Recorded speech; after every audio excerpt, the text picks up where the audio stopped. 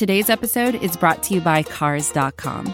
With over 2 million vehicles and 50,000 more added every day, Cars.com will match you with the perfect car for you, your budget, your life, your style. And if you're ready to say goodbye to your current car, Cars.com will get you an instant offer to cash it in. Just start by entering your license plate and get matched with a local dealer who will write you the check. So whether you're looking to buy or sell, just go to Cars.com. It's magical.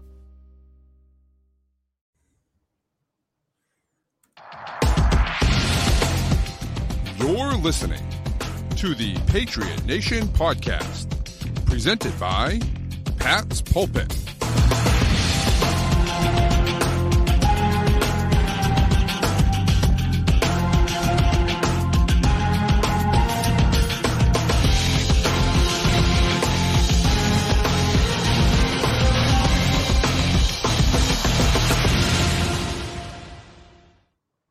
All right, welcome to another edition of the Patriot Nation podcast.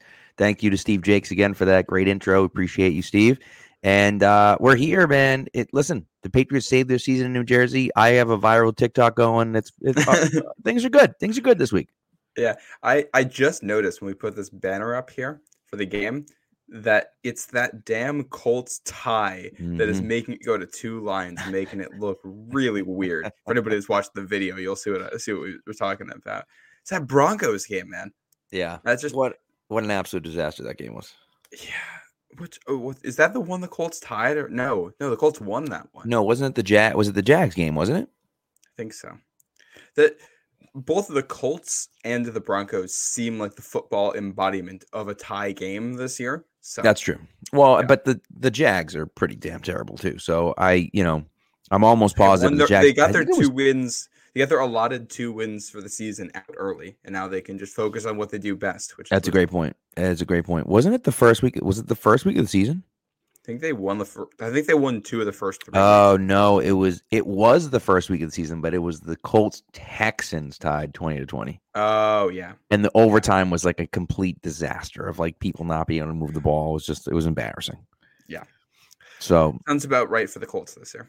I mean, the Colts have beat the Chiefs. Somehow the Colts have beaten the Kansas City Chiefs. I don't know how that's possible, but it's happened. Yeah. This is a weird Colts team. Yeah. Yeah, it's a really bizarre game. Sam Ehlinger's a starting quarterback, right? They got rid of Matt Ryan. So you're sitting there saying, okay, well, how good can the Colts really be with Sam Ehlinger a quarterback? But then the question is, well, like, is he that bad? We don't know. We don't know. Can he be that much worse than Matt Ryan, who was just an absolute dumpster fire back there? And the offensive line can't block for him. And so Matt Ryan couldn't move. None of it worked. Is it just me, or does it feel like Matt Ryan semi-retired during the season? Like the fact that they immediately announced Ehlinger's the guy for the rest of the year.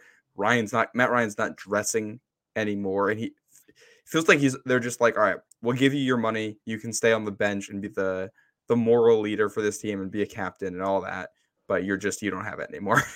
I mean, you really kind of think that's got to be something, because like they come out. They say that he has a shoulder injury and he's going to miss some time. And they say, yeah, he's not playing the rest of the year. And him and Sam Ehlinger being the starter quarterback has nothing to do with the injury. And it's like, oh, okay. Like you didn't have to do that, but like adding insult to injury right there. Yeah. And so I think wonder if this is Matt Ryan's decision a little bit. Right. It might be to be like, dude, I'm not getting killed back here. Like this is stupid. Yeah. It also, you can never rule out incompetence when it's the Colts. So very true. It's a good point. That's a very good point. So, and they're just, they've tried to sell this lie that they're one quarterback away for the last 3 years, and they're just simply not. I know they made the playoffs with Phillip Rivers, but that team stunk. Like the team wasn't good. It's also turns out finding a quarterback not easy. Yeah. Well, especially when you're trying to, get 30-plus-year-old also rans. When you have to pick one when you don't have the first overall pick in the draft. Right. Well, I also think too, like Indy to me is just so stupid, because why would you ever give up a first round pick for Carson Wentz? Yeah, Carson Wentz. And like last year, I mean, just you talk about the horrible mismanagement of it. I understand. I get it. But last year, Carson Wentz was hurt to start the season. You could have started the year without playing him. Yeah. Then, when games were getting out of hand, or when you were down by 2 or 3 scores, you could have pulled him so that his snap count would have been lower than what, and you wouldn't have hit that threshold, right? And it's like, you had the opportunity to do that. You could have said, Carson, we love you. You're sitting out 3 weeks until you're healthy. Period. Boom. You start the season already. You got 3 weeks in the bag. You're looking at it saying, all you got to do is, you got to miss the equivalent of like 1 or 2 more games and we're good. Mm-hmm. And it just like, instead of doing that, you played him all the way through and you lost a first round pick for it. And it's like, you lost a top 20 pick. What the hell are you doing? And look at what the Eagles drafted with that. Yeah. And it's like, not only that, like you can't even argue that Carson Wentz was a disappointment. Like you knew exactly what you were signing up for. You got 100%. The exact same player he's always been. And same for Washington. Carson Wentz, at this point, he just is Carson Wentz. Apart from that one really, really good year he's had, and I think 2019 he was decent too. Like decent.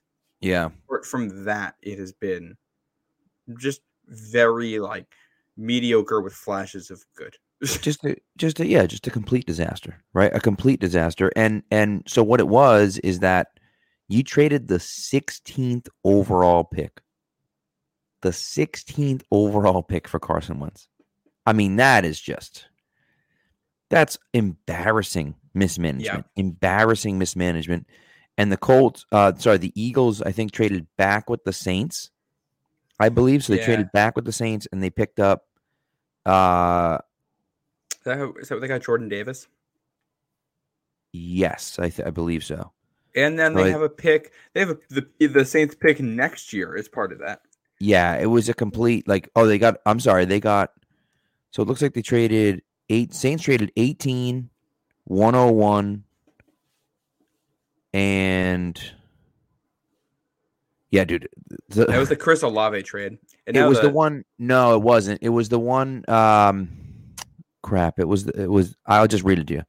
2020 first round pick. So 18, 101, 237, 2023 first round pick, 2024 second round pick for 16 and 19 and a 6th round pick. Because remember now, the Eagles traded 19 as well to the Saints. Yeah. So they did that, and then the Saints moved up and took Olave. Yeah. They moved up with the with the Commanders and took Olave at 11. So it's just, but again, you have number 16 overall. Number 16. Like, what the hell are you doing? And the crazy part is the result of all this is Philly has New Orleans pick next year that's like number 8. Right now. Right. So, yeah. It's just it's just outlandish. Yeah. So you look at Philly, who's like undefeated still, and now they have a first round pick from a terrible team, and it's just that's the type of stuff where the Pats having that top pick in 2008 and they're able to go draft Gerard Mayo. Right. Yeah. Or look at now Houston stinks, but like Houston now gets the first round pick from Denver, or from Houston gets the first round pick from Cleveland, who stinks right now. Seattle gets the first round pick from Denver, who stinks. So it's like all these teams are getting good first round picks for bad quarterbacks, essentially. And it's great. Well, I mean, Deshaun Watson's not a bad quarterback. He's a bad person, but he's not a bad quarterback, I guess. So, well, let's see. He's going to have to knock some rust off. That's a good point. Plenty of opportunity for him to be just as bad of a quarterback as he is a person. That's a great point. So, I see Dark Blue Gold asking me about the decorations in my room. Yes. In the comments. I assume you're talking about that up there. Yep. I've noticed that before. I just didn't say anything. Yeah, that is the picture that is directly behind me of Gillette Stadium used to be up there, and that tape can't hold it, as I found out, thankfully not in the middle of the night with it landing on my head. So, that's been removed. The tape, although it won't stick to the picture, does stick to the wall very well and is hard to take off. So that is stuck there for the moment. Well, there you go. Can't ruin the wall. That's the story of the tape on the wall. There you go. It's a good story. So, listen, I mean, there's not a ton to preview with the Colts here. Obviously, the Colts run the ball well. They obviously run the ball well, right? Well, we know Jonathan Taylor. Well, we don't know if we're getting Jonathan Taylor. He was out at practice today on Wednesday. I think he'll play. Well, he played last week, so you'd have to assume that he's going to play this week. Well, and they traded Nyheim Hines, so they're going to be down. Again, they're going to have some work to do with the running back situation. Yeah, and they haven't been as good at throwing the ball as you would expect from a Colts team. They've only hit the 100-yard mark rushing 3 times this year, and one of those came in week 1 against the Houston Texans. So I don't know if that counts as a real opponent. They got held to 45 yards against Jacksonville the second time, only 38 yards on the ground against the Titans. Even though they have Jonathan Taylor, they've not been able to move the ball on the ground. They've had some issues. Yeah, they're just not very good, right? And as Dark Blue pointed out, they benched Matt Ryan, and you would think their line should be good, right? They've invested in the line. They have Quentin Nelson, who's a great player, but like they just don't. And Ryan Kelly, is Ryan Kelly hurt or is he just stink now? Like I'm confused. It's bizarre. No, he's at full health apparently. Right. So it's just strange. Like they just haven't. The line has just played terrible this year, and so the tackle spots for them, I think, have been rough. Yeah. And so that's a team you're going to have to exploit, and their defense is fine. They're fine. They have some good players. They have a good front. They have some disruptive guys. They have a very good nose tackle. They have DeForest Buckner who can get after the quarterback from the defensive line position, and of course they have Shaq Leonard. Thank you, Shaq Leonard, who is one of the best linebackers in the league. He used to be Darius Leonard for those of you that don't remember. Yeah, he asked people to call him Shaq. Interesting story there with that too. If I'm remembering this correctly, he's actually always gone by Shaq. Darius is his legal name, but Shaq is his middle name, what he's always been called. And when he got to the NFL, people just called him Darius because it was his first name. And as I think a 5th-round pick or whatever it was, he was too intimidated to correct people and didn't do it until this year. I actually think, isn't Shaq his first name and Darius is his middle name? It's one or the other. I'm pretty sure because I heard it. I'm like, wait a second. How could Shaq the hell be like that? His first name and no one called him that. I'm fairly certain, and I might be wrong, but I'm fairly certain that Shaq his legal name is Darius Shaquille Leonard. Oh, okay. So Shaq is his middle name. Okay. Yeah. So I couldn't remember, but they just called him by the legal name when it said on the paper, and he didn't want to upset anybody and rock the boat and correct them. Yeah. So I mean. He's a hell of a player. So, they have some players on that team, but, the Patriots typically, if you're playing against a team that isn't very good but has good players, they usually find ways to neutralize those players, right? Mm-hmm. I think Michael Pittman is a fantastic wide receiver. And he'll probably catch some passes, but Sam Ehlinger stinks. So, like, can he get him the ball? What will it look like coverage-wise for them? Paris Campbell's done some things for them in the last few weeks. I wouldn't be surprised to see them throw an extra guy or two at Paris Campbell because he's really kind of been their spark plug the last few weeks, catching some passes and making plays after the catch as well. So, it is interesting. And Alec Pierce, we get a chance to look at one of these guys. We got a chance to look at, Pickens, I think, might have been hurt at the time, or maybe he just didn't play in that Steelers game in week 2. We get a chance to look at another guy who was drafted in the 50s right after Tyquan Thornton and Alec Pierce. So interesting look at a guy that I think he's played pretty well so far this year, and he's had moments where he's looked dominant even. Yeah, he's decent. I think that the interesting thing with these receivers is that Pierce and Pittman are both big guys with really long frames. And that the Patriots don't have a corner like that. Well, they do. His name is Jawan Williams, and he's riding IR right now. They don't have a real corner who has that size to match up. Jalen Mills is kind of there. Jack Jones a little bit. He's just not that physical of a guy. Not at least at the catch point. He's not a press guy.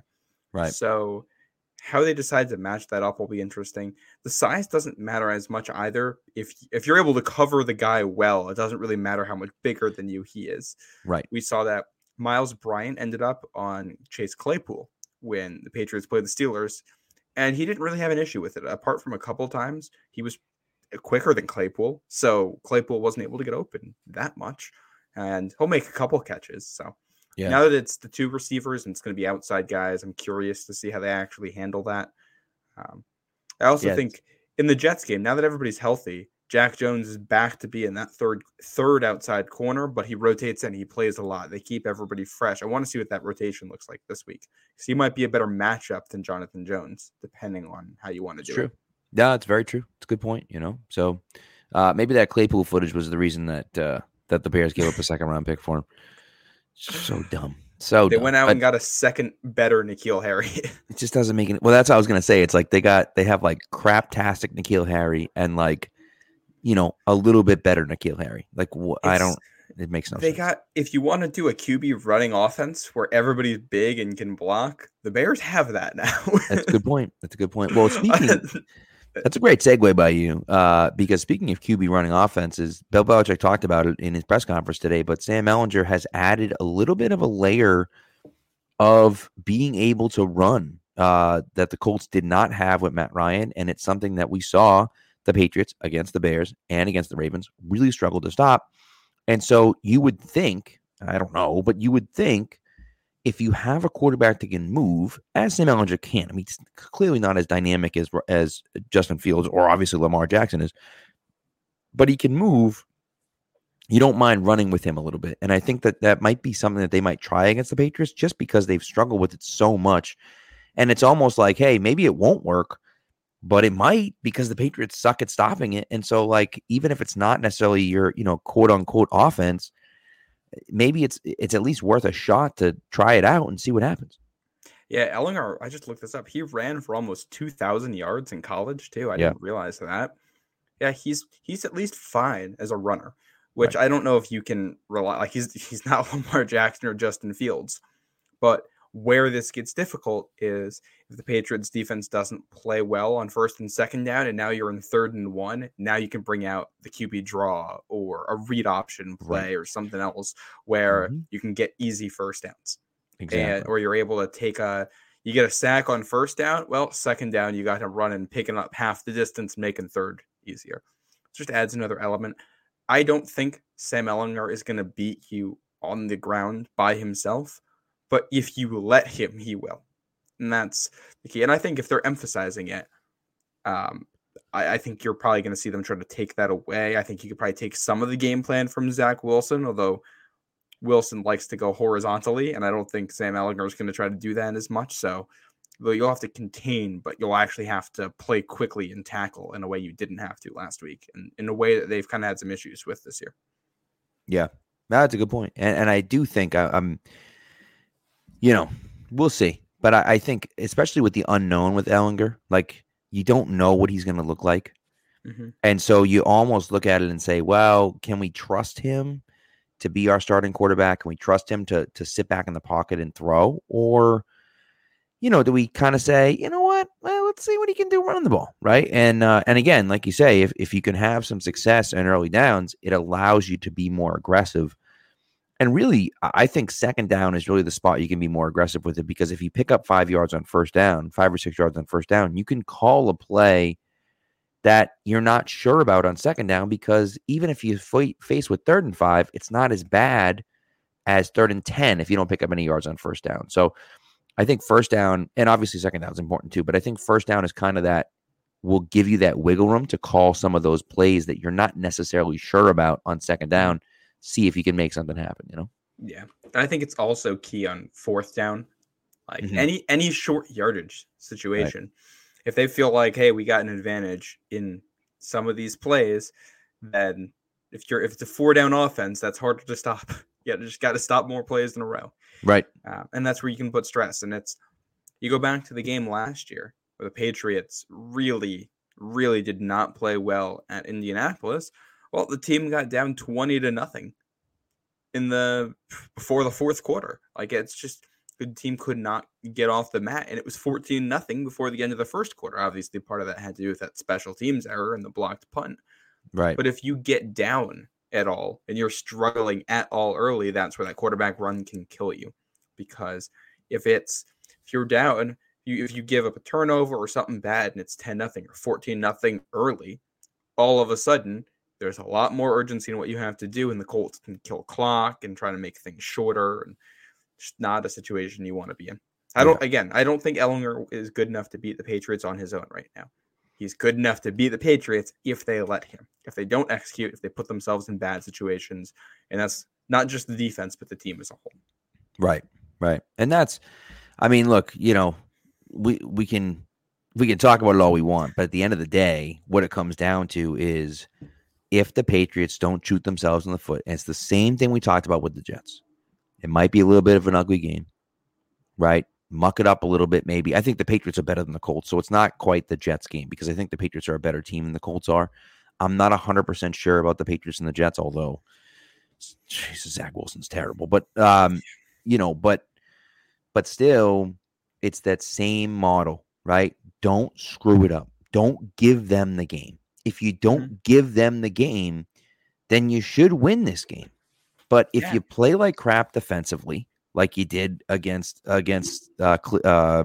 Chicago, and if you can't move the ball and you make stupid, penalties and turnovers on the offense, then you're going to lose. And it doesn't really matter who you lose against. You're going to lose. And so that's one of those things where it's like, it sounds dumb, but it's just like play smart football and you should win.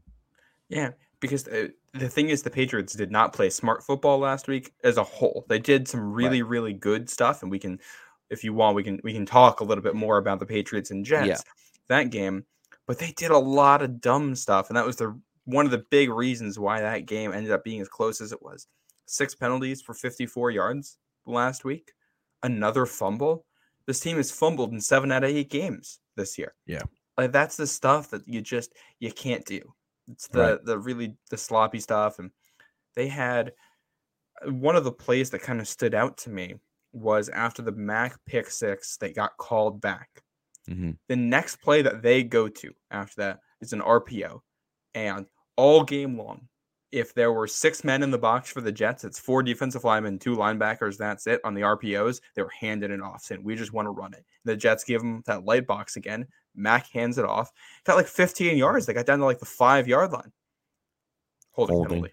Yep. And that's why they had to just, all right, we're just going to run it and kick the field goal, because now you're just in a really tough spot. Not a lot of time left on the clock. And like if you're able to get 6 out of that possession, or 7 instead of 3, you feel a lot better going into the half. And just the way that game could have been so much better. The Patriots had a number of possessions inside Jets territory last week that didn't result in points.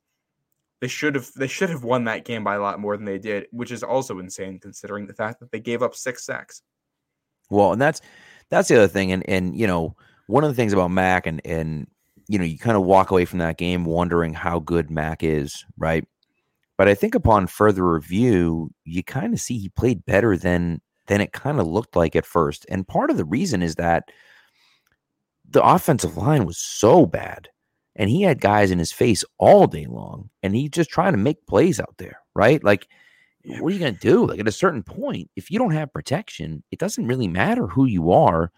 You can't sit back in the pocket and throw passes. Now, did he miss some throws? Absolutely missed some throws.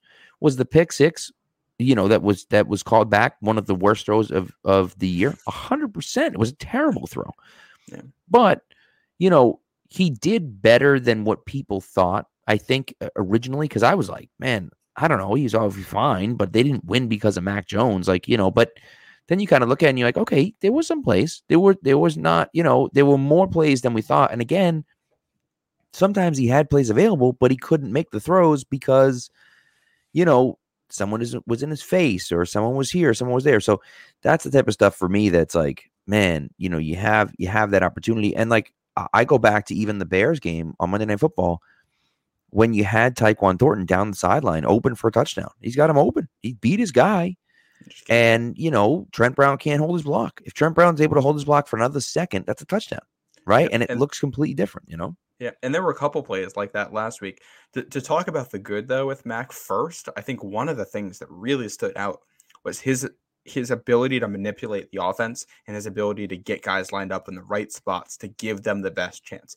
So that line was awful. So there were a lot of plays where you got 6 or 7 guys in to protect, and you only got a couple of guys that can run routes, and there's not a lot you can do in those situations. But he's moving guys around, getting them lined up in the right spots, audibling stuff, identifying blitzes, or actually not a lot of blitzes from the Jets just because they were getting there so effectively, but just getting people in the right spots to give them the best chance. Plays where he moved Henry around a lot as a blocker, who I thought did a pretty good job with that. He used his legs really well. But the thing is, if they're going to get there with 4 guys, but they run past you at all, the Jets were playing a ton of zone coverage with guys just sitting back and getting deep. And there's 10 yards past the line of scrimmage before the first defender. Take the free yards. He was doing it. I loved that. Yeah. There was the pick that he did throw, which was deflected. I think may have actually been a touchdown if it doesn't get deflected, because they had Bourne on a double move right at the first down marker. And Mac pumps, defender bites, safety comes down, and Bourne just explodes deep. He's got a full step on everybody. And if Mac's hand doesn't get hit as he's releasing, I don't know if the throw is accurate because it's a tough throw, but that's got a real shot of being a touchdown. Instead, you get no points out of the drive. There was I don't remember if it ended up being a sack or a throwaway from him in the third quarter, but there was one there where Tyquan Thornton, and I want to shout him out here too. You could see the impact. Every time that Tyquan Thornton was running deep, he was getting some kind of double coverage. It looked like who the safety on his side was always deeper. The safety on his side was always looking Thornton's way. And there's one where Thornton runs a post, and he takes 2 defenders with him, and it's called a Yankee concept. And Jacoby Myers comes over from the other side into that empty space, and it is a touchdown. It's like a 30-yard touchdown that's going to seal the game in the third quarter. And the pressure gets there. And it was everybody but Onwenu, too. Everybody. Yeah. I think Cole Strange had his worst game of the season by far. Yeah. For win. I mean, he was bad. He was like Ferentz, I think, did a better job than Cole Strange did. Well, and you wonder too, like, was part of that because James Ferentz was the center and not David Andrews? Like, does he lose some of that? And not that that's an excuse, but does he lose some of that comfortability that he doesn't have, David Andrews next to him, kind of helping him out, telling him what to do? Does he lose some of that? And it doesn't matter if he does. Like, you got to deal with it, kid. But part of me wonders that because he's been pretty solid all year long. Now, he had the toughest matchup of his career so far. So, fine, but still, you want more than that. And the Jets have some good guys on the inside. The Colts do as well on the defensive line. So that'll be something to monitor as we look at this game. I also want to shout out Matt Patricia for just a couple of the designs I saw that I liked. Because the Jets kept dropping into zone coverages no matter what, sending everybody deep. So there were more than a couple of times where on third down, the Patriots were dumping off to the back, and the receivers weren't running routes. They were just going down the field and blocking. Like, it was almost a screen pass. That one to Ramondre, I think in the first quarter, maybe the second one, where they picked up the long third down. Yeah. They did that because Henry and somebody else were downfield blocking. Or it might have been, it was Jacoby Myers, and Ramondre and Henry were downfield blocking. They're just waiting. It's entirely designed. Patricia's seeing what the Jets are doing. They have an answer for it. I think had the offensive line played well last Sunday, the offense could have put up 30 points pretty easily. Yeah. And if it makes you feel better here, they scored 22 on the road against a good defense with that offensive line performance. The average points scored in a game this year was 21.9. So that is technically an above average offensive performance. Obviously, there's some issues. Yeah, but it tells you where offense is in the NFL this year. It's that difficult for everybody this year. It is. That's true. It's true. And I think that's, I think ultimately you take the win, right? You take the win, you win. It's not easy to win in the league. And so it is what it is. Right. But for me, I don't know. It's not good enough. It's not good enough, and you need more from the offensive line, of course, but I think Mac too.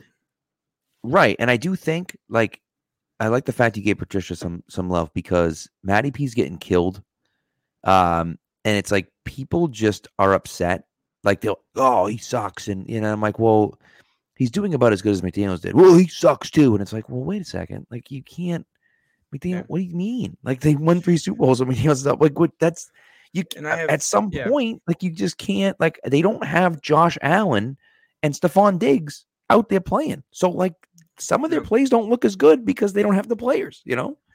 Yeah, and it's the other thing is like I think they have a couple guys who can be decent deep threats for them, but the defense in the NFL this year is entirely built around stopping the deep throws That and is correct. forcing you to be incredibly consistent, play over play over play, and march down the field. They had 3 drives of more than 60 yards and more than 10 plays on Sunday. That's going to be how you have to win this year, especially when the running game is super inconsistent. The offensive line did not block well there either. Yeah. I don't know what the ceiling on this team might be kind of low if the offensive line keeps performing like this, Yeah. but if it's able to put things together, the skill position group on this offense is probably as good as it's been in a couple of years now. That's a good And point. Mac is at least decent.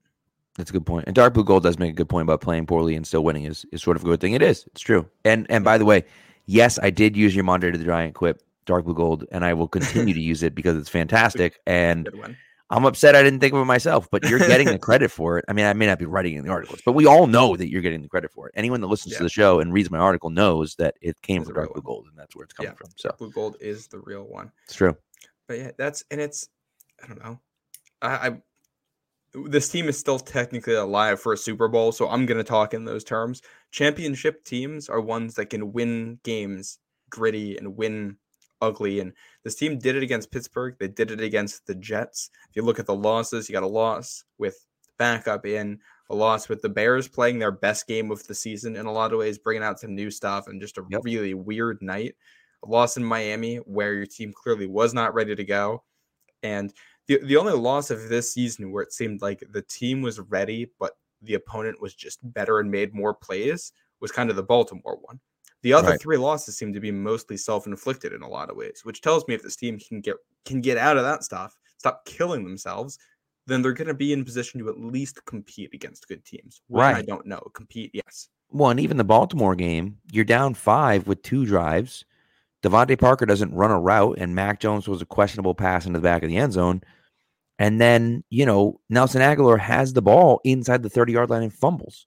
Yeah. And so it's like, two times you're there with a chance to take the lead late in the game, and you blow both opportunities by turning the ball over. So, like even a game like that where it's like, yeah, they didn't play great and they weren't as good as the Ravens were, they still had a chance to win at the end of the game. And so, you'll take that.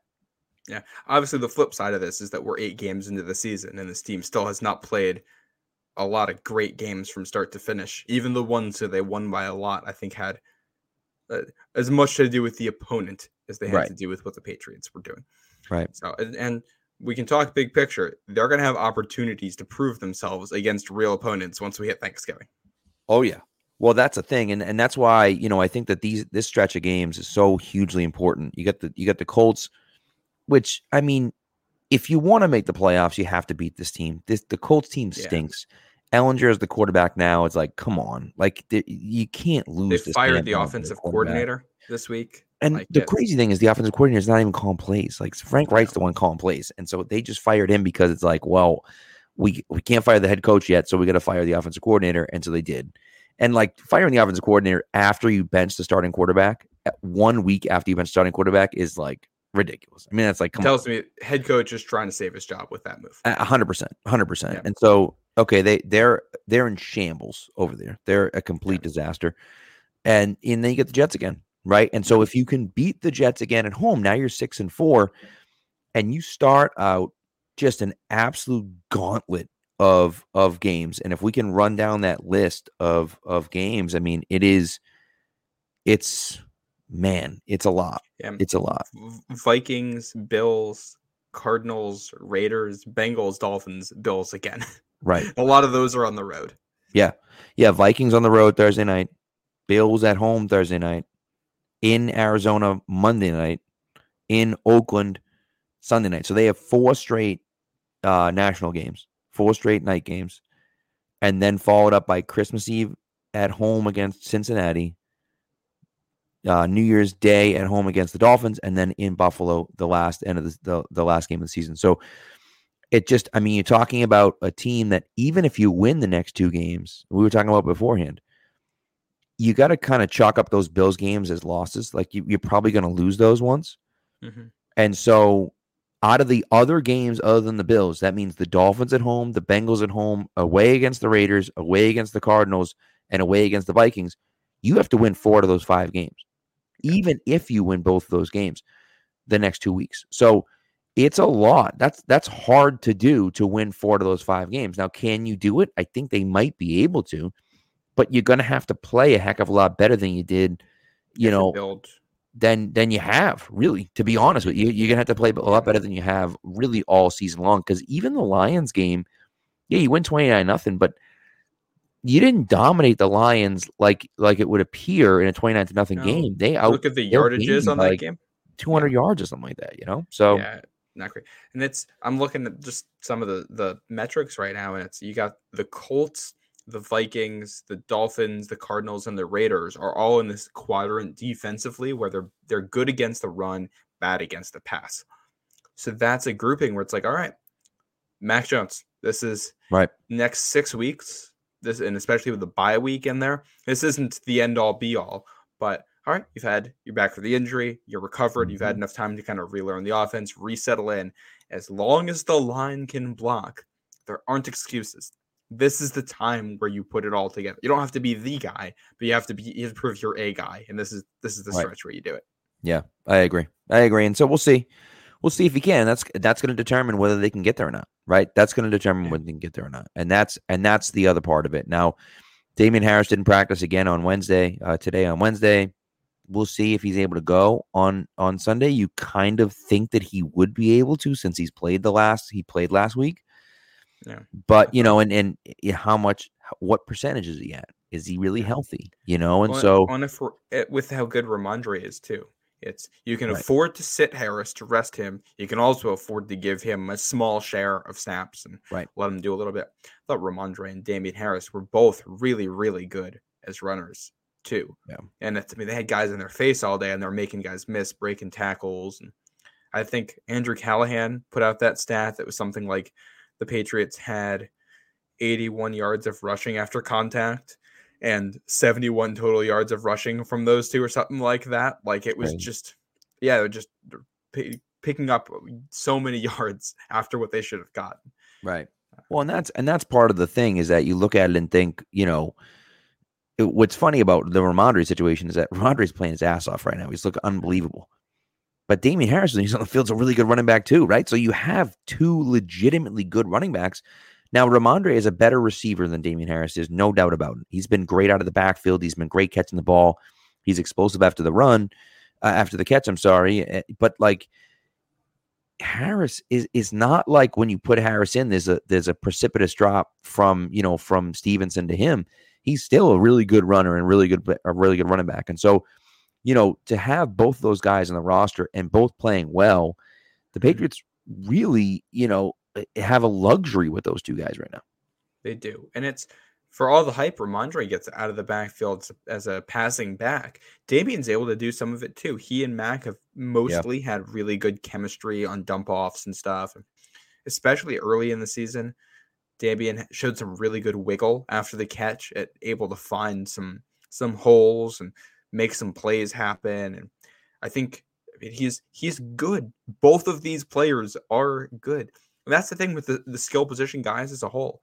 Myers is a really good route runner. He gets open. Devontae Parker, we didn't talk about that. He went out on the first play last week. Yep. So that, we can talk trade deadline, but that is probably a factor in why they're not going to move one of these receivers, because you want the depth. Aguilar and Bourne are decent. So if Parker's going to be hurt, you need him.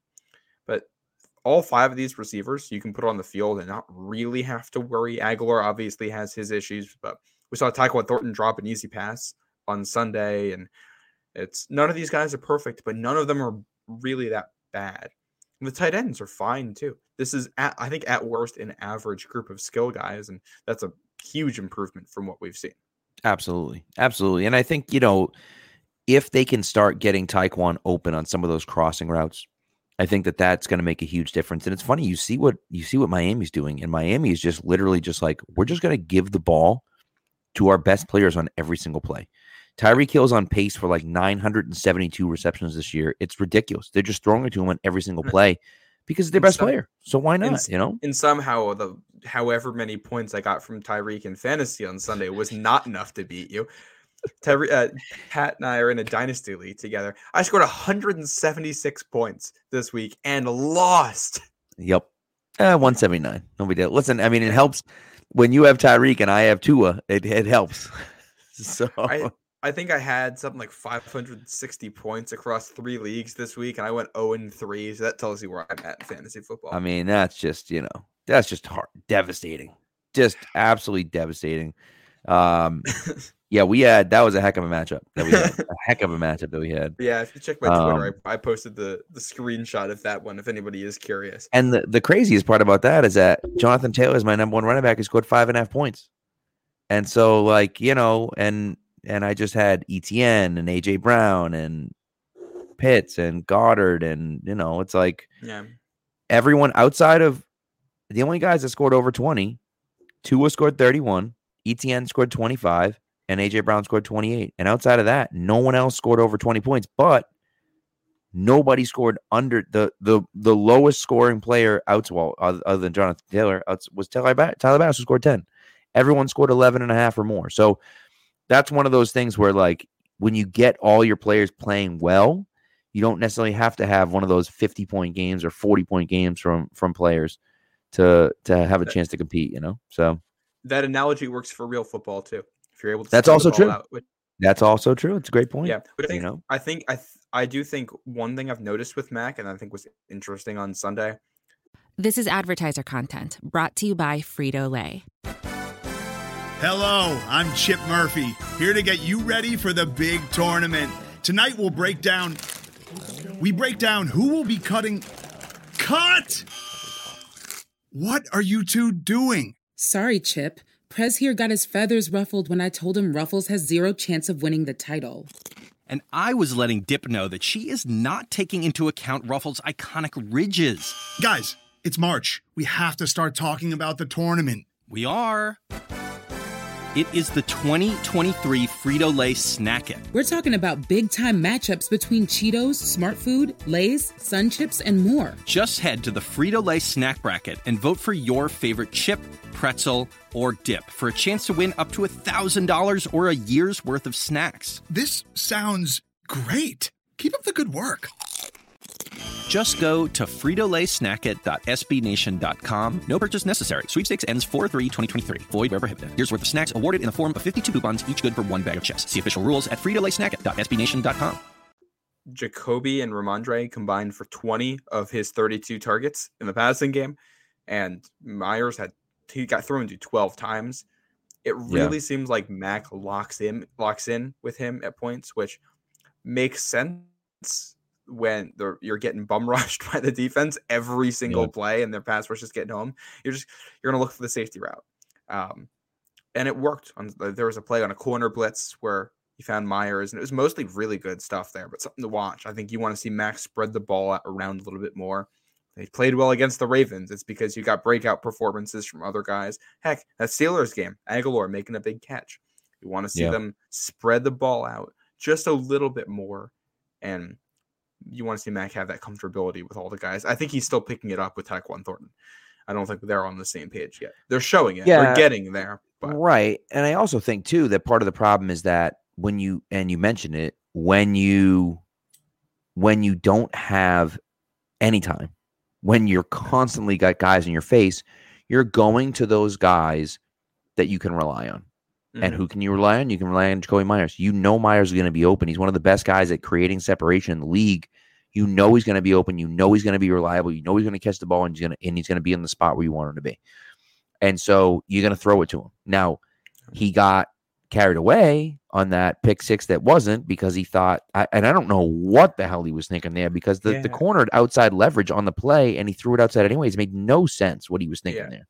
I've looked at that a million times, and it's tough. It's clearly an option route from Myers, and Mac and Jacoby are not on the same page about what's going on. Right. What I think might have happened is, like, based on the way that looked before the snap, it looked like the Jets were bringing a blitz, and it was the safety who was covering Myers. And I think Mac was looking at the safety the whole time. And if it's the safety, it's man coverage, which means he's going to break outside and Mac's going to throw the out. And he just never saw the linebacker, which meant that it was zone. I think it was a quarter, half. So the 2 quarters on that side. So the guy dropped underneath, and if it's zone, then the receiver runs the curl or whatever, the stop. Right. I think that's what happened, which is still, it's an explanation. It's not a justification. Yeah, you need to see that correctly. Right. And I think that's the biggest issue with Mac is like, even you can have a lot of turnovers as a quarterback and still be successful, at least to a degree. You can kind of throw a pick a game and still make things work. But his picks are coming on like in breaking routes or stuff over the middle or plays where the defense has been able to make a play on it. Right. Not a lot of them have come on like arm punts or deep stuff where it doesn't matter that much. It's annoying, but you can recover from it. Yeah. And that's, I think, partly the style of game Mac plays, partly the style of defense, partly the offensive line, and people knowing that you can sit on the underneath stuff. There's a lot of factors there. Yeah. Now, with that being said, there is no quarterback controversy. Do not call for Bailey Zappi still. I swear to God, if on Sunday people are chanting for Bailey Zappi, I'm going to lose my goddamn mind. It just becomes it becomes maddening because it's unnecessary. Number one, Mac had a high ankle sprain. He missed 0 weeks of practice. 0 weeks of practice. He was on the practice field less than a week after a high ankle sprain, gutting it out, toughing it out. He's been taking a ton of punishment all year long from his offensive line that stinks and has played pretty crappy all year long. And yeah, he's made some bad mistakes. He absolutely has. But the guy's out there battling. He's a warrior out there, and that's all you can really ask for. He's getting he's getting yards with his feet as well, which is great, which you love to see from a guy that you don't really expect that from him, but he's been doing it, which is nice. And he just leaves it all out there. And he's a guy that I feel like you look at him and you're like, I love the way he plays. I love the energy and passion that he brings. And we need to have more. We need to give him a little bit more rope. I get it. I understand. It's fun to think that Bailey Zappi could be amazing, but like, he is limited. He looked really bad at the end of that Bears game. Bad at the end of that Bears game. Like, that's the type of player he is. He had like 12 balls batted. Not actually 12. So a little hyperbolic, but still. Felt like it. Right? And so he had a ton of balls batted at the line of scrimmage because he's short, and he hasn't learned to deal with that shortness yet, as Drew Brees did, who still had a decent amount of balls batted down, but not nearly as many as he had at the beginning of his career because he learned to deal with that. And I just think, like, we're at the point right now where you have to give Mac Jones. And look, maybe Mac's not the guy. I don't know. But you have to at least, right? You have to at least figure it out. And that's the thing. And I just can't deal with it. So that's the stuff for me. And Dark Blue Gold says that the people who booed Mac and chanted for Zappi are the same kind of people who think that they can abuse staff at stores. And he's 1,000% correct. Those are the worst people in the world. And, frankly, that was you. If you were booing Mac after a 3-and-out when him going 1-1 on the first drive of the series, you're a terrible person. There's nothing to it. You're a terrible person. Those are the same people that were like, that always said we needed a different kicker when Gostkowski was here, or said the Bruins needed to move on from Tuukka Rask. Like, same group there. By the way, if Mac Jones goes out and plays well against the Colts and they win, and plays well against the Jets and they win, nobody is going to admit to doing that. Nobody. No, nobody. You could get all 68,000 people that were in the stadium that Monday night, and none of them will admit to booing Mac after the first. Oh, I wasn't doing it. I was just as mad as everyone else. It's like, Man. But I think one of the things that I noticed, and some of the buddies, I was at the game on Sunday, some of my buddies were looking at too, watching Mac on the sidelines the last game too. That leadership becomes really apparent in why these guys like him, and why I think Myers was upset at the treatment during the Bears game. And he's just getting into it with guys, yelling and screaming, and it seems like mostly in a positive way. But also not afraid to call people out and say, hey, I need you to do that. Right. And it's pretty clear he has very high expectations of himself. That is almost my biggest worry with him, is that his expectations are so high and he puts so much pressure on himself that he misses the little stuff because he's trying way too hard to do everything. But he's done everything well. He's put his body out there. One of the plays I actually really, really enjoyed from this game was you get backed up again because of an offensive line penalty. You get a hold on a nice first down run. You get backed up, and Mac drops back immediately under pressure, avoids the sack, gets out of 2 tacklers, breaks free, has like a 12-yard run on the play, and takes a shot going out of bounds. Which, first of all, just taking that was like, that's impressive to put your body out there and do all that. And then the Jets guy's kind of standing over him a little bit on the sideline, and Tyquan Thornton just comes over and is having none of it, gives him a stiff arm, pushes him away. And the Jets guy came in and gave him like a nice helmet bump after that, which I didn't have an issue with not throwing the flag on the hit on Mac there. It was close to out of bounds, but whatever. Like that's 50-50. I don't think you can have a bad decision there. But then when you do that and then are getting into it with the guy who's trying to defend the guy that you just hit, who's not doing anything but standing there, that I was a little bit, especially when you watch it back, it's like, I'm a little bit surprised that didn't get a flag. I'm not upset that they didn't throw it, but I was surprised it didn't happen. Right. Yeah, especially with the, especially with all their calling this year. It is interesting to see. Sometimes weird. They just don't, Yeah, and the going back through the film, the refs I think had a really weird game. I think they missed calls in both ways that had me going, wow, I can't believe you didn't see that one. They had the strangest game ever in spotting stuff. That just the spots of the ball. Marcus Jones's punt return, he gets tackled. Clearly gets tackled at the 25. I mean, it's not even close. He clearly gets tackled at the 25-yard line. They started there at the 27. And then was it the Devin McCourty run back? Yeah, McCourty run back was in a weird spot. Which I was in the stadium. I haven't double checked it, but just from watching it, from being in the building, it felt like, oh, they started the Patriots 10 yards back from where McCourty went out of bounds. Yeah, it was just really bizarre. Just really bizarre. And I think it was a bad punt by the Jets. I think that went out and they marked it at like the 35, or they marked it like the 45. Then they marked it at the 40. Then they marked it at the 36. And it was like, what the hell? Like, what? Yeah. Like, what are you doing? It was just, it was odd stuff. It was bizarre. Yeah, I do. While I mentioned Tyquan Thornton in there, I just want to go into the Tyquan Thornton hype corner for a second, because there's one play of his I really liked, and it looked exactly like what he did in college. He's really, really fast, but NFL defensive backs are fast enough to stick with him. What that always meant for him in college, though, is they'd give him space so that they could stay with him, which is also happened to him in the NFL. That means anything underneath is open as long as he can break it off quick enough. And there was a play where they started him inside, and he runs like he's running a fade. He gets like 15 yards down the field, 20 yards down the field, and then he stops and comes back. It's almost just a little comeback that Mac threw with the timing play. He was wide open on that. I'd like to see a little bit more of that. He got open on it all the time in college, and I think he'll probably do the same in the NFL. And it's one of those where you might, like, if you're looking for chunk plays, if you can get 15 yards at a time from that, or if that's a threat and now you have to have somebody underneath it, it'll open up stuff elsewhere for the dump offs where Ramondre has been so good. Yeah, exactly. It's a good point. And that's the one thing about him, is that if they're going to put 2 guys on him because they're so worried about running deep, then you'll be able to run those things. And not just that, but by double covering him and taking that deep pass away, you're going to open up room for other guys, right? And so it's just, now it becomes, who's going to be able to take that, who's going to be able to go out and get open because Thornton's taking 2 guys, right? And so and you talk about, Myers running that route that doesn't happen because the pressure gets there. And you talk about,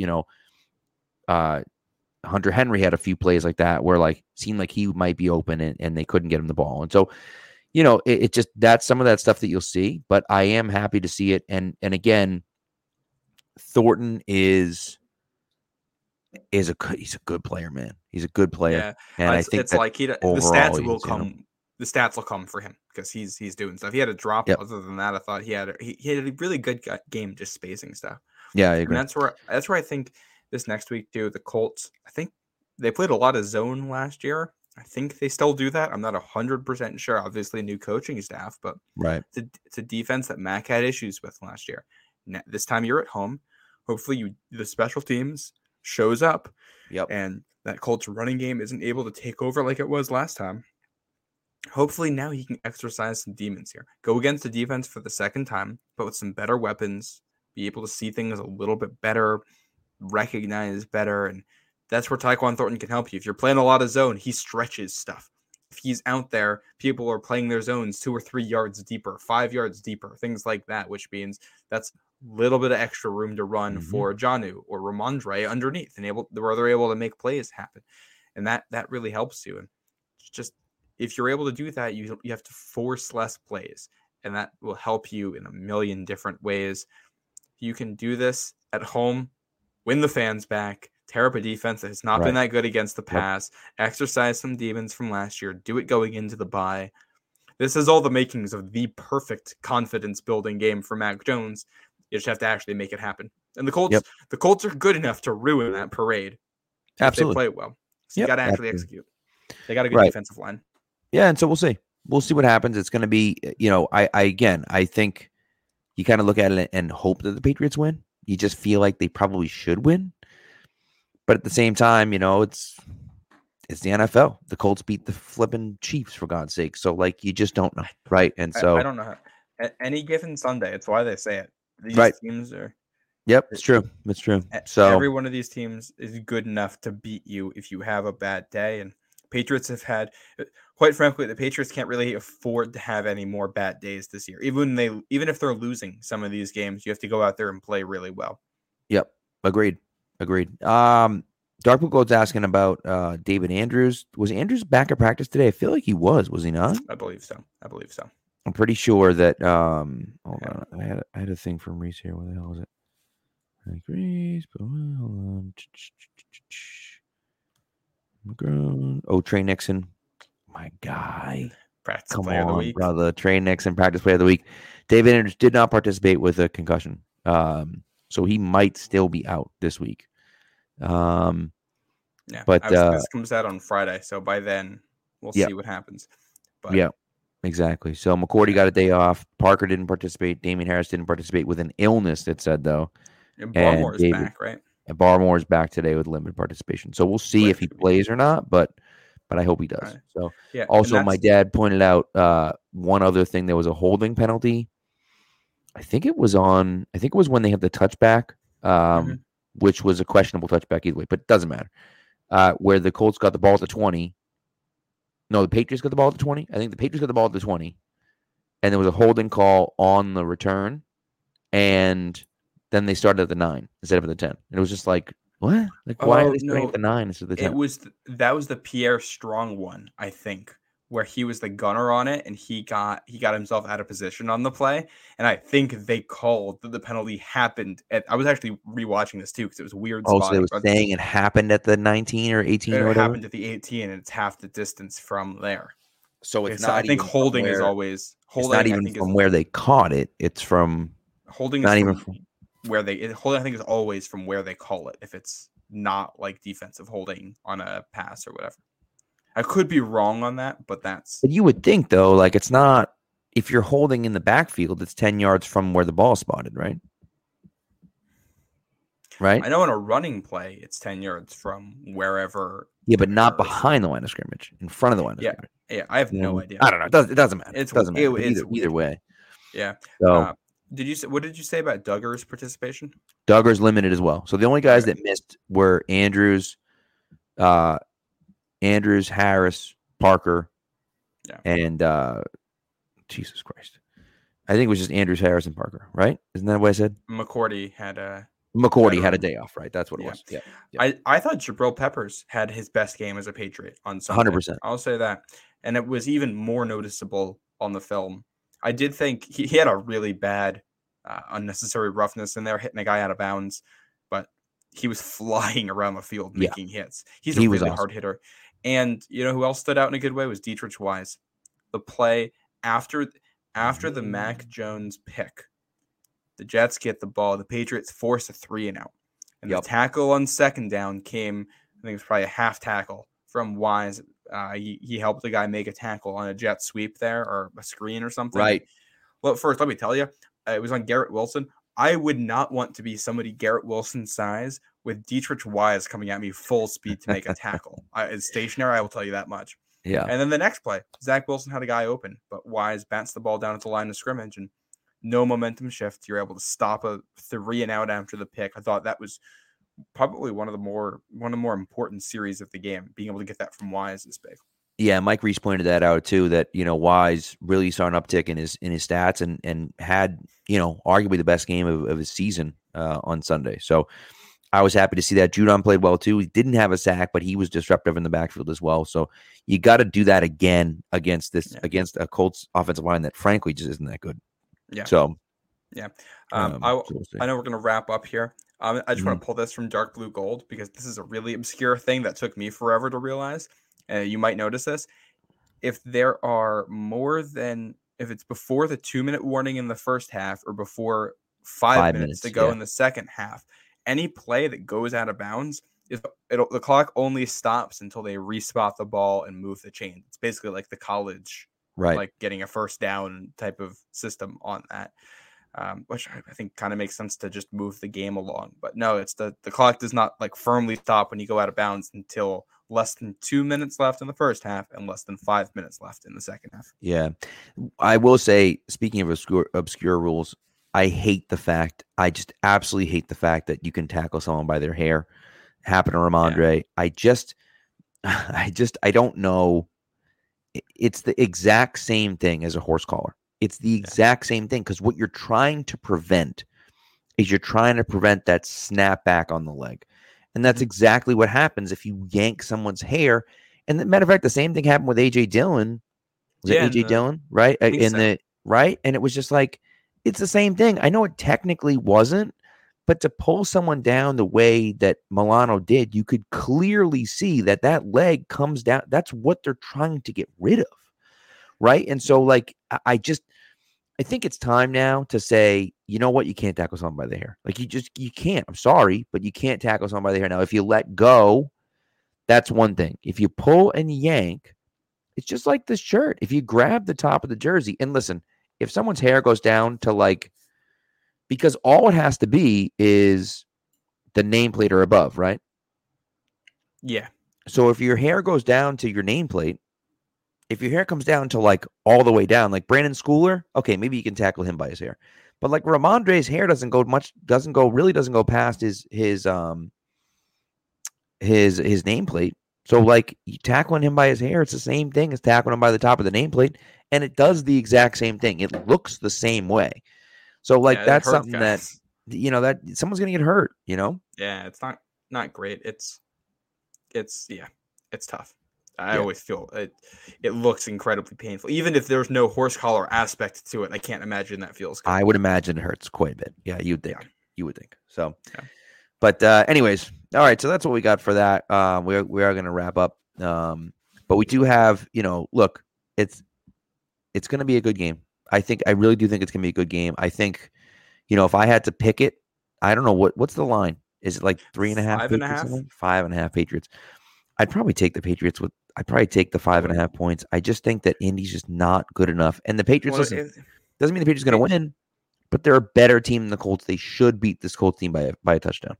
And I think this is one of those where it's probably dependent on which Patriots team shows up. If the good Patriots team shows up, they're going to win probably by 2 touchdowns at least, or at least 10 points. And if it's the bad Patriots team, then they might lose. And you don't care about that spread.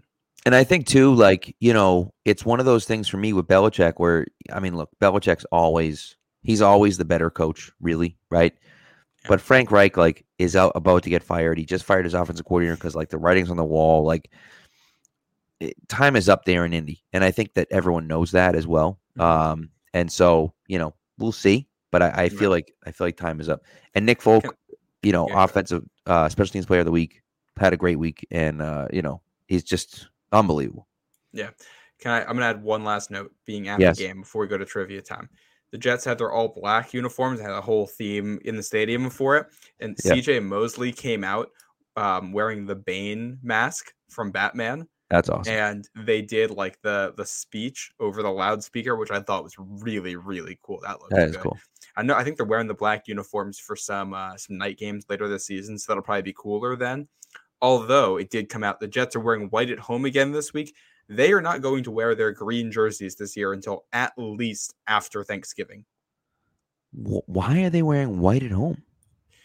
Because I think the players like the black uniforms. I think the players want to wear either all white or all black and nothing else. So they're just not really doing anything. All right. And Well, the there Bills you are go. going it's probably going to be all blue versus all white in that game. Ugh. Okay. Yeah. Well, there you go. One more thing. Trade deadline. We forgot completely. The show forgot could about be the trade called deadline. One More Thing. I know. We completely forgot about the trade deadline. Patriots didn't make any moves. They made 0 moves. I'm not necessarily surprised they made 0 moves. Like you mentioned, with Parker getting hurt, you don't know what the wide receiver room looks like, so you don't really feel comfortable trading. I wouldn't feel comfortable trading Kendrick Bourne anyways, but you don't really feel comfortable trading Nelson Aguilar. I get it. And somebody has to want Nelson Aguilar or Isaiah Wynn at that price point. Yeah. And if you're only getting a 7th back for one of those guys, I mean, Isaiah Wynn's still your second best tackle right now, given the way things are going. And Nelson Aguilar is a good depth player. Like he can be a wide receiver 3 in this league. So if he's your wide receiver 5, he's pretty good depth. Yeah. You don't want to pay him that much, but I think you'd rather have him there with the injury concerns than as a guy who knows the offense than just get a 7th rounder. And you're paying it anyway, so it's not really. I mean, you're going to save some money, but you're not saving a significant amount of money. It just doesn't. It doesn't really matter, It's something, but they have $61 million in cap space next year too, so they're not. Yeah, because that's coming off the books. Win will be off the books. So, and you got to assume they'll draft an offensive lineman in the first round, which means that they'll probably draft like a cornerback in the first round or something. Who knows? So another quarterback. Maybe you never know. Draft. What's Hendon Hooker, Tennessee? Oh baby, baby, look out! So that's gonna be a heck of a game on Saturday. So that's gonna be good. That and LSU Bama. Oh man, those 2 games. Yep. So are they both the afternoon slate, or is one of those the night game? I should know this. LSU is the 7:00 game.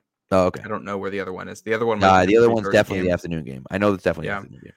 Whew, I'm gonna have that on my phone all like when I'm out running errands on Saturday. That's just gonna be peeking over. And I love it. At the dinner table with my girlfriend's family. Just.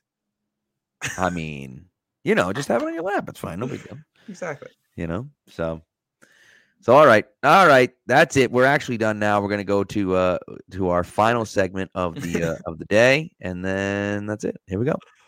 And now for something we think you'll really like. This week in sports history. All right. How many you got? You got 1 or 2? I got 1.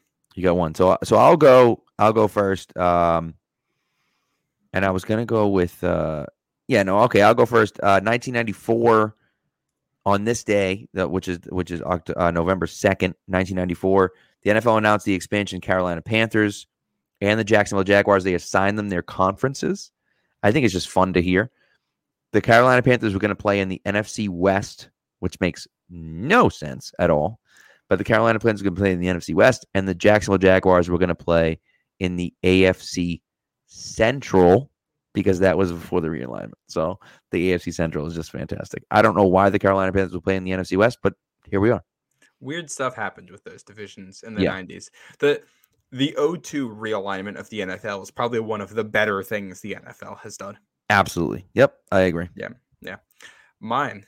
This will be 2 years ago. Not 2. What am I saying? 15 years ago. The day you're listening to this, it's in 2 days is what I was thinking. There it is. When we're recording this, 15 years ago, the New England Patriots defeated the Indianapolis Colts 24-20 to stay unbeaten at the RCA Dome. Wes Welker, Kevin Falk catching the 2 touchdowns late in that one to give the Pats the win. Come back, huge game. That is one of the most hyped regular season football games of all time. That and the Pats Cowboys game that year where they were both undefeated too. Both of those got a lot of hype. It's a great point. That was a hell of a game. Yeah, up to this Bills Chiefs game a couple weeks ago, those are probably the most hyped games. That one got treated like a motion picture. Yes, for sure. Also on this day, I really have 2 more. I'll just mention this one really quick. To 2014, October 2nd, 2014, the Patriots played Denver at home. And that was the game that they brought out. They honored all of the Patriots who were undefeated against Peyton Manning in their career at halftime. It was great. So, and they killed them. They won I think they scored 24 points in the second quarter, and it just absolutely crushed them. So, we got one from Dark Blue Gold. On this day in 2008, British F1 driver Lewis Hamilton won his first championship on the last corner of the last race of the year before going on to be one of the most successful drivers of all time. Look at that. Last corner of the last race. While we're talking last corner of a race. That was outrageous. That's the craziest thing I've ever seen. That Ross Chastain, is that who that was? I have no idea. Weekend in NASCAR. I'm not a huge NASCAR guy. I went to a couple of races when I was a kid. That's about it. But let me tell you, that is my TikTok has just been videos of that and reactions and interviews all about that all week long. So if you somehow were under a rock and missed it at the last race, and I think it was to qualify for the playoffs, I believe. It was, I think, to qualify for the championship race. For the championship race. Okay, so to qualify for the championship race, this guy, what did you say his last name? His name was Ross Chastain. I think Ross Chastain. There you go. That sounds like a race car driver.